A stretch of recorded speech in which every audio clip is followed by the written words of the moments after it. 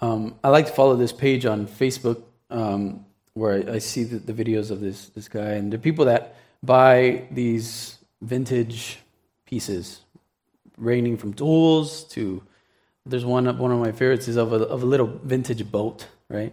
And he restores these things. So people buy them, they take it to him, and he will strip off the old paint, right? He'll take off all the rust, right?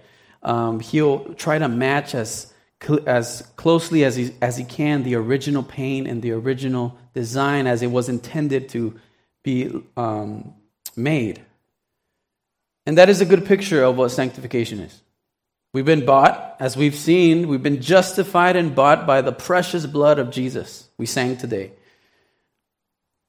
And now, Jesus is not done with us. He is just getting started. He is going to start to sanctify the Christian.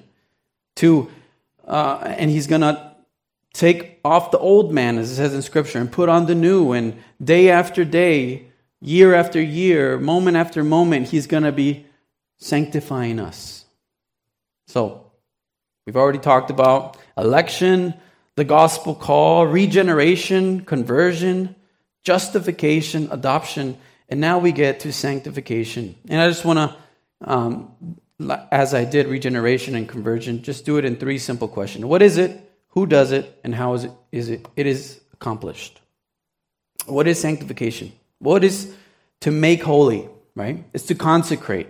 It's to the process of God making us holy, making us like Him.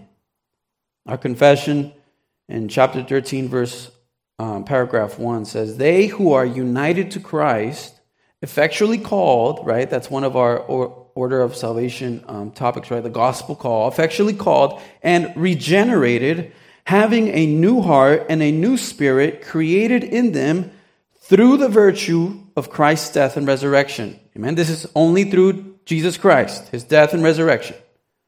Those are also farther sanctified, really and personally, through that same virtue, the death and resurrection of Christ.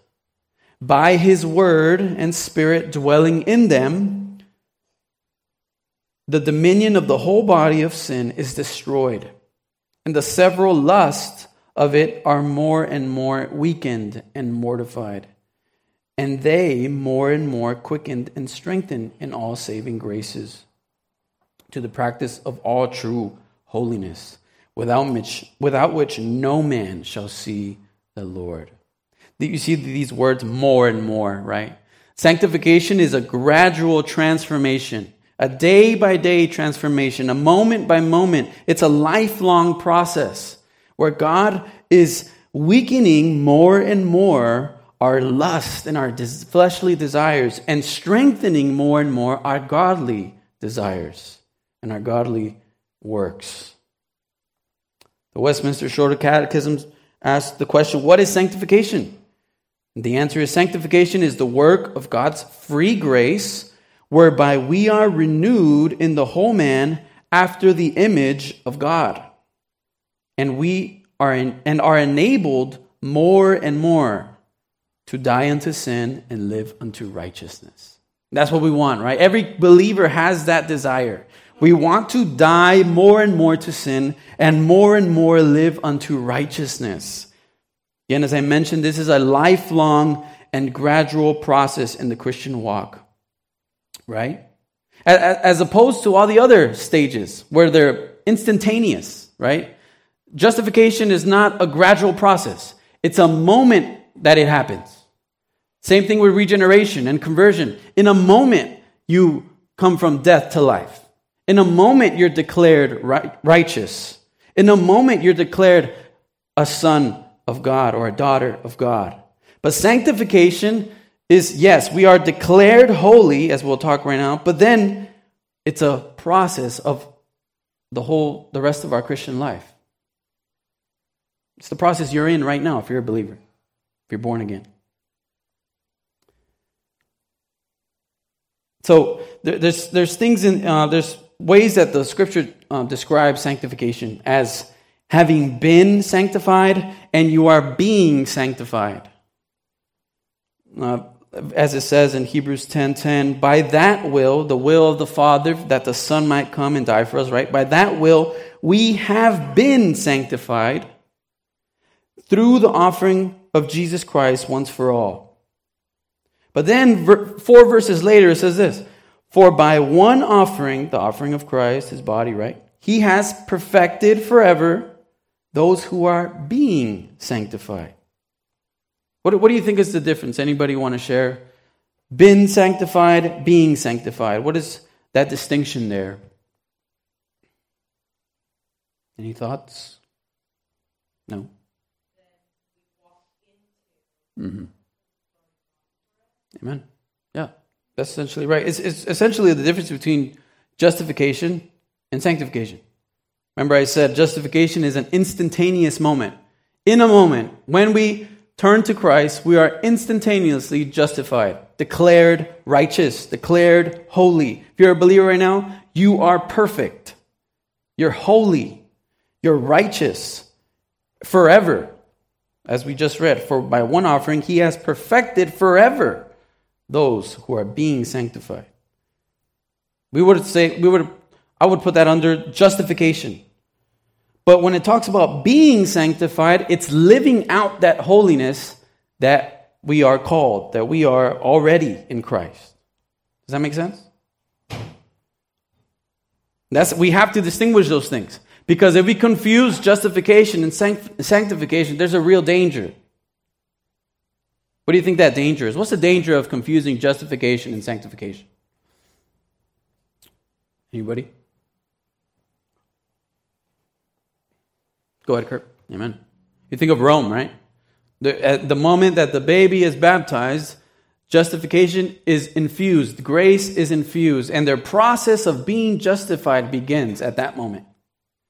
And so the Roman Christian life is just an up and down scale. Sometimes you're justified, sometimes you're not. When you commit venial sins, if you commit mortal sins, you're done. You have to go through all these sacraments to get back to a place of justification with God. There is no security in that system. But we have to distinguish two. They're not enemies. They're friends. They're best friends. But we have to distinguish even them. Justification talks about declaration, where sanctification is renovation. It's an ongoing work. Justification is completion, perfection, where sanctification is progression. Justification is position. That's our position. And sanctification is the mission. We work we are being sanctified. What is the purpose? Well, for what reason are we being sanctified? Ephesians chapter 5. You don't have to turn there, but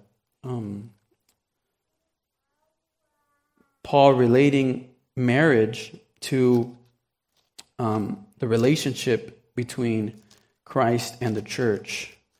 And in Ephesians chapter 5, verse 25, he says this, husbands, love your wives, just as Christ also loved the church and gave himself for her, that he might, what? Sanctify and cleanse her with the washing of water by the word, that he might present her to himself a glorious church, not having spot or wrinkle or any such thing, but that she should be holy and without blemish. That's what Christ came here to do. Not merely to convert us, not merely to adopt us, but to sanctify us. He wants a holy bride. He wants a holy people that would represent his holy name. That is the purpose of sanctification.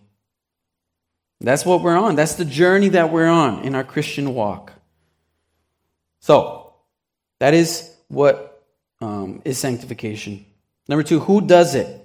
Now remember this conversation we've had of monergism and synergism. Just to recap, who can tell me the difference between those two, monergism and synergism? You guys remember?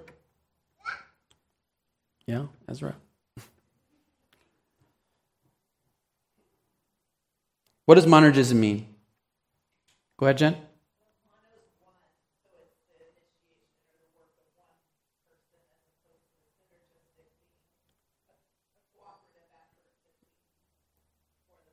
Amen. Yeah. Monergism is one at work. Synergism is, we can say, many at work, or more than one at work. One with another. Soon, the prefix soon means with, right?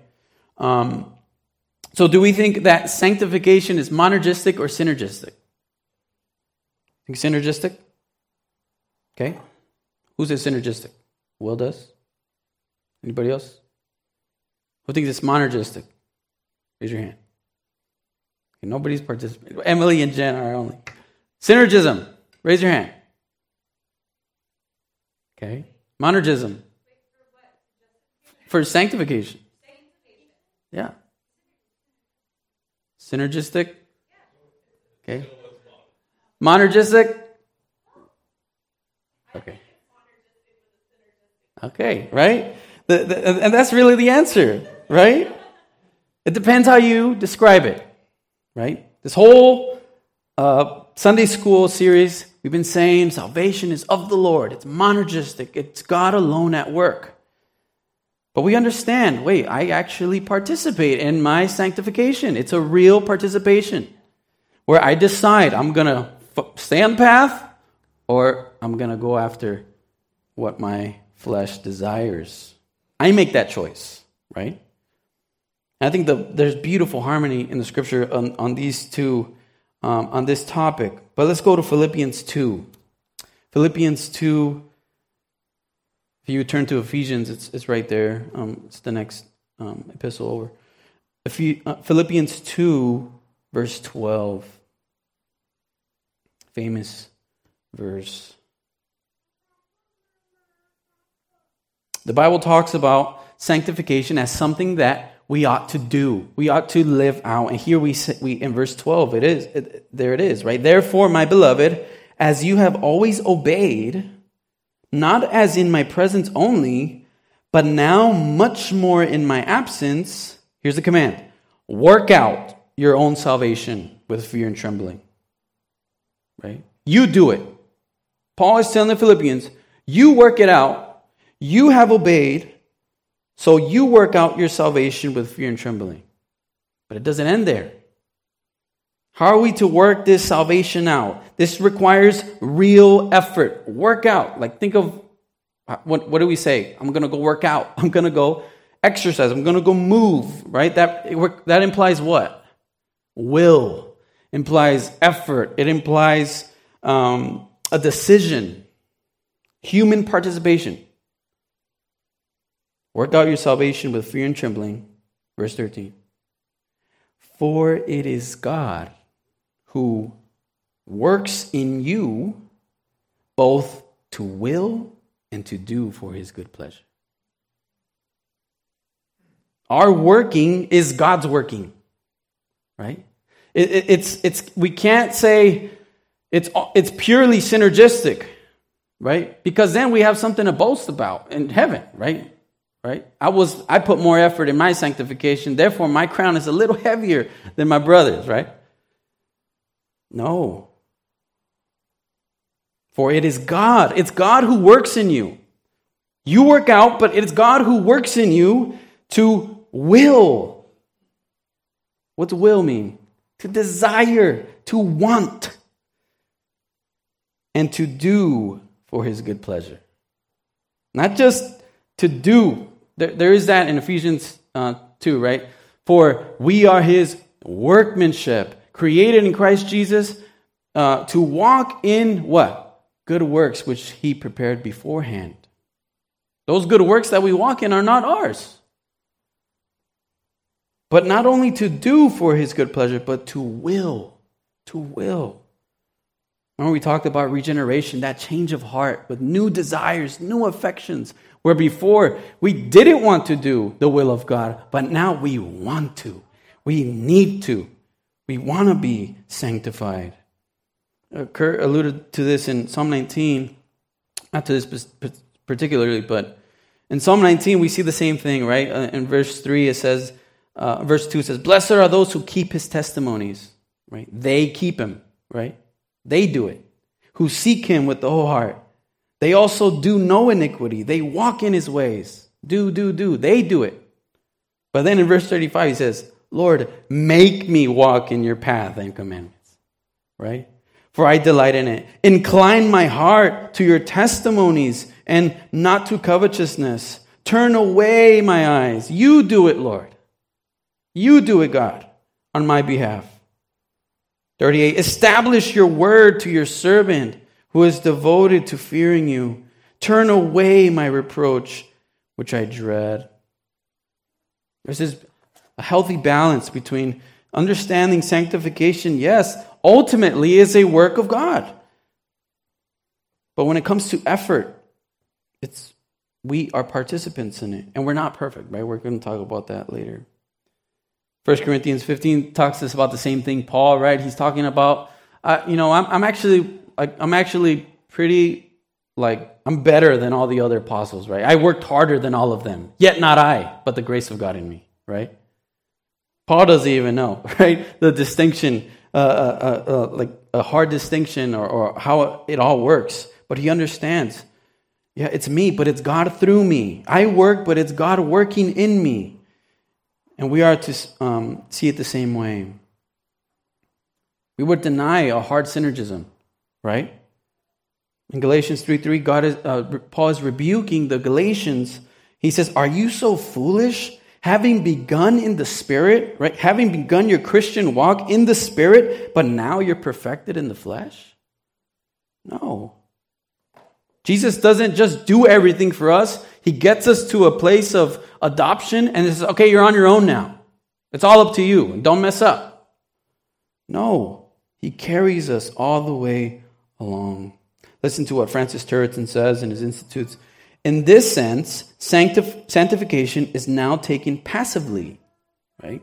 It's done unto us, inasmuch as it is wrought by God in us. Then actively, inasmuch as it ought to be done by us. God performing this work in us and by us. Amen. Ephesians 2, we read it. We are his workmanship created in Christ Jesus for good works, which God prepared beforehand that we should walk in them. There's no boasting, right? We're not going to boast. Look at my good works. We're going to give all glory to God because he created them before the foundation of the earth for us to walk in them. Kevin DeYoung says, so in one sense, on the level of ultimate causation and origin, we contribute nothing to sanctification. And in the other sense, on the level of activity and effort, we sanctify ourselves. Amen. Any questions or comments here? Yeah, this idea of a golden chain, right, that the Puritans thought, this golden chain of redemption, this order of salvation. It's all linked together, right? Okay, so how is it accomplished, right? Very quickly, two ways. Imperfectly by us, right? And perfectly by God. Paragraph 2 of chapter 13 of the Confession of Faith says, this sanctification is throughout the whole man, yet imperfect in this life. There abides still some remnants of corruption in every part, wherefrom arises a continual and irreconcilable war. The flesh lusting against the spirit, and the spirit against the flesh. Exactly what Galatians 5 says. Galatians 5 talks about this war between the flesh and the spirit. Galatians 5 verse 16, I say then, walk in the spirit, and you shall not fulfill the lust of the flesh. For the flesh lusts against the spirit, and the spirit against the flesh. And these are contrary to one another, so that you do not do the things you wish. Right? Isn't that true? Would you say amen to that? That's very true in my life, even for the life of Paul, right? Romans 7, he says, that what I wish to do, I don't do. That what I, what does he say? Yeah, right. That I wish to not do, I do. There's this, and at the end of that chapter, he says, oh, wretched man that I am, who shall deliver me from this body of death? And he prays, thanks be to God, right? Thanks be to Christ, right? The point is, it's imperfectly done by us. It is done by us in the sense that we are participants of it. And there's some good days and there's some good bad days. Days where we said, I resisted. I was able to remain faithful to my Lord during this temptation. And we praise God for that. But there's other days where, man, it seems like it's just a snowball effect, right? Where it's just sin after sin after sin. And at the end of the day, you just feel this burden and you go to the Lord in repentance, right? It's done imperfectly by us. The command in the New Testament is to put off the old man, put on the new man, put off the deeds of the flesh, put on the works of the Spirit, flee youthful lust, pursue righteousness. All this implies that we do it, but we do it imperfectly. And this is where we would say we're against the doctrine of perfectionism. Amen? Jesus taught us to pray, forgive us our debts, right? There's never going to be a time in this world where we will remain perfect. We will live perfectly before the Lord. Not even a moment. I think Martin Luther's, during that time where he's just being condemned by the law, right? He says, I can live externally, I can look fine before men. But in my heart, I don't love him with all my heart and soul and strength and mind all of the time. I fail to do that every day. Right? And apart from the work of God in us, we're left to this imperfection. So how is it accomplished? Imperfectly by us, but praise be to God, perfectly by God. Perfectly by God. That last paragraph in chapter 13 of the London Baptist Confession says, in which this war between the spirit and the flesh, right? The remaining corruption for a time may such prevail.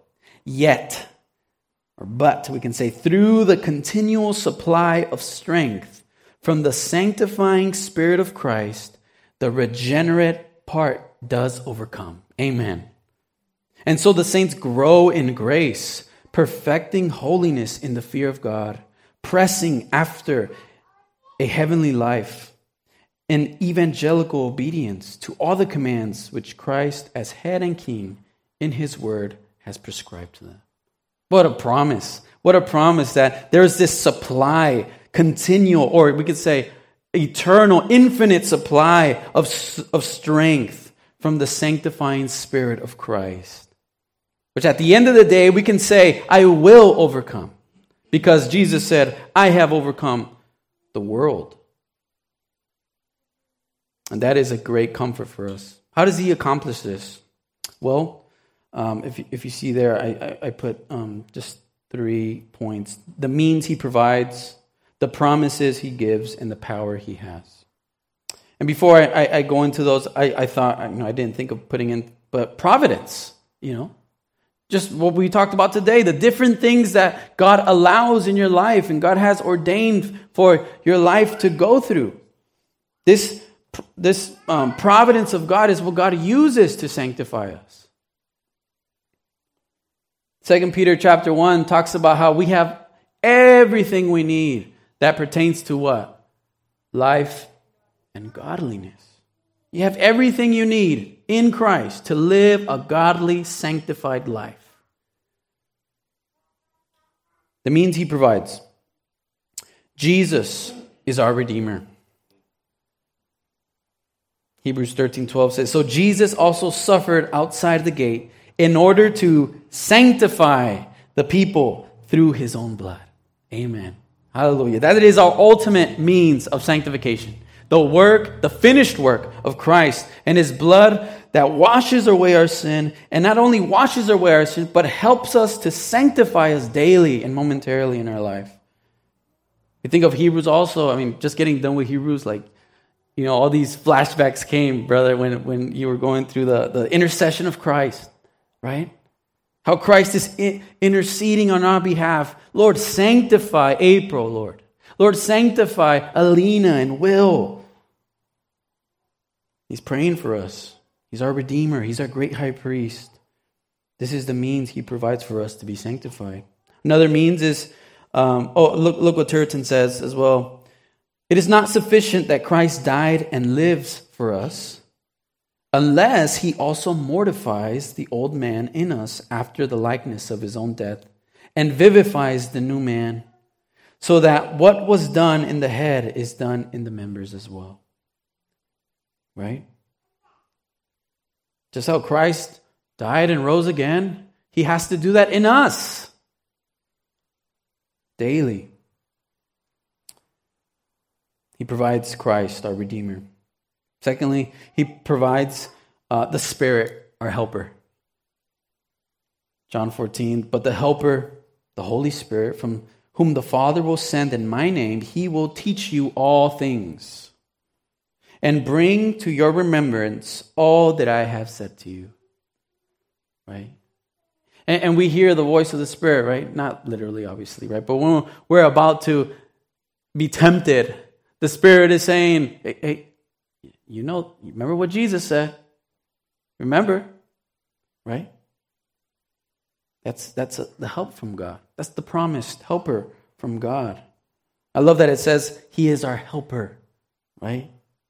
Or some versions say comfort, where Latin comes with con forte, with power. He's the one with power to help us in the time of trouble, of time of trial. What other means he provides? The word and prayer. Jesus prayed for us, sanctify them by your truth. Thy word is truth. The word sanctifies us. The fact that he prays that is also a means of grace by which we are sanctified. We go to him and we can say, Lord, please sanctify me. Lord, make me holy. Make me like you. Help me put off the deeds of the flesh. Help me put on the new man. Also the church and the ordinances or the sacraments. The gathering of believers. Right now we're encouraging a brother right now to consider membership. Right? The benefits of the church and how we have the what do you call it, brother? The salad buffet, the lettuce, right? These commands, let us love one another, let us stimulate one another to good works. All those are means of grace for us to be sanctified. Sometimes, yes, we have Christ. Yes, we have the Spirit. But God created us to be a community where I can go to Will and say, Will, brother, pick it up. And I need you to keep me accountable too.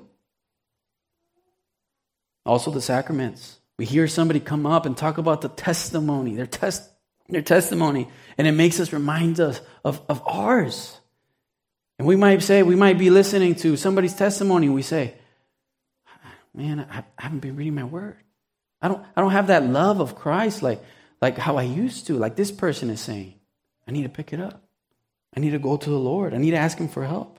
We take of the bread and the cup and we say this represents the body which was broken from you. And if we take that lightly, we might feel convicted. We say, that's not right, Lord. Do something in me. These are all means of grace for our sanctification. So those are the means he provides. Secondly, the promises he gives.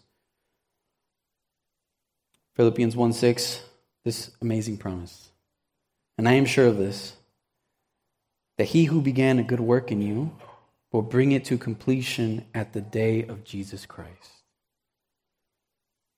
There's wonderful comfort to know that yes, my sanctification, I'm a part of it, and I fail at it every day. But the one who began that work in me, not me, it was him. He will complete it to the day of Jesus Christ. He will carry me. He will hold me fast, right? That's what we sing. James 1:12, if any of you lacks wisdom, let him ask God, and he gives generously to all without reproach, and it will be given to him. That promise that God will supply you with the wisdom you need in that time, that trying time where your sanctification is being proved. We can talk about many more promises. I will never leave you nor forsake you, right? You might forsake your walk of sanctification, but God will not. He will take it to the end. The promises he gives. And lastly, the power he has. He has power to sanctify us. Looking to Jesus, the founder and perfecter of our faith. Not just the founder, not the one who creates faith in us. No, not only the one who unveils our eyes to see the glory of Christ, but he carries us. He carries that faith and perfects it. He makes it whole and mature and complete. That's the power that our God has. And lastly, that last verse in 1 Thessalonians 5:23. Now may the God of peace himself sanctify you completely. And may your whole spirit and soul and body be kept blameless at the coming of our Lord Jesus Christ. Paul is praying, Lord, you have the power to sanctify these people completely, wholly. And that is a great comfort for us. We should wonder and marvel at this grace of sanctification in our lives. Jesus not only saves, but takes the time. He takes the time, the loving time as a shepherd, to make sure that we become like him. Our sanctification matters to him. It's important to him. So it should be important to us. And we should just marvel and glorify him for that. I think another application would be, press on. Work out your salvation with fear and trembling, knowing that it is God working in us to both will and do for his good pleasure. Right? And there should be extreme comfort for us. That God takes any sin that we're struggling with and he can sanctify us through it, including the gift of homosexuality. But there's this exception right now in even amongst conservative churches to make a little star, an asterisk upon the sin of homosexuality, where they say, well, if somebody is same-sex attracted, they can't be sanctified out of that. They're going to remain like that the whole rest of their lives, and that's okay. That's not true. Just how God sanctifies through the sin of adultery and lust and gluttony and all other types, all sin, that includes homosexuality as well. And there's hope. There's hope for the homosexual, the one that's same-sex attracted. God can change you. He can change your desires. That's what he does. That's what he does. And so, any comments or questions on anything? Go ahead, brother. Yeah, and we see that with carnal Christianity, right? This idea of you can be saved but not sanctified. And that's just against everything that Scripture says. God wants a holy people, right? And they would just stop at justification, right? He said the prayer, he's justified, he's good to go, but then live like a pagan the rest of their lives. And once saved, always saved, right? Yeah, we would reject that. Yeah. Anybody else?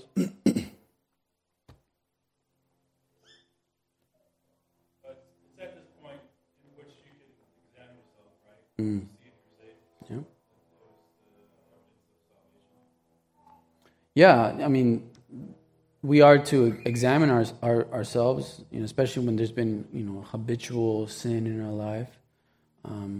But yeah, I think that is a fruit of the Christian walk to, see if you're in the faith, see if that faith is genuine, especially with a lot of emotionalism these days. People can walk the altar how many times, right?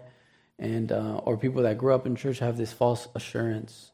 There's no fruit in their life, right? And so, yeah, I think that's a healthy thing, but at the same time, not doubting your salvation, right? So not merely looking to your sanctification to see if you're saved. Primarily, we look to Christ. No, I believe what he did on my behalf, right? And so, but at the same time, that work of Christ should produce a work in me, a fruit. I should see that. Right? And it should be gradual, and where you can look back 5 years ago and say, I struggle a little less with this sin now than I did before, right? And things like that, Go ahead, Susan. How would you counsel us if we know people who profess to be Christians and maybe it's not so obvious, like living in a very carnal way, but how to address I don't really see sanctification without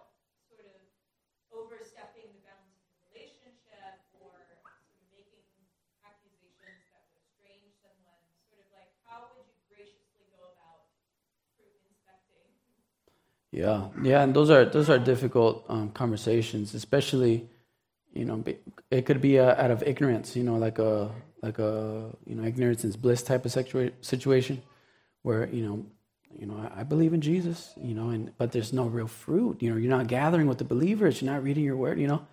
I would say it takes a shepherd's heart, first of all, but saying the truth, just talking, opening the word and saying, the scripture says, God said, you shall know them by their fruits, and so in love, I have noticed this pattern in your life, or in love, I noticed that, you don't care to gather with the believers, so I'm concerned about you, right?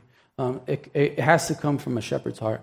But those conversations need to happen, and, they have to be bathed in prayer, bathed in just love and compassion, right? So, yes, Steve will get you. Steve will get you. Right. Anybody else?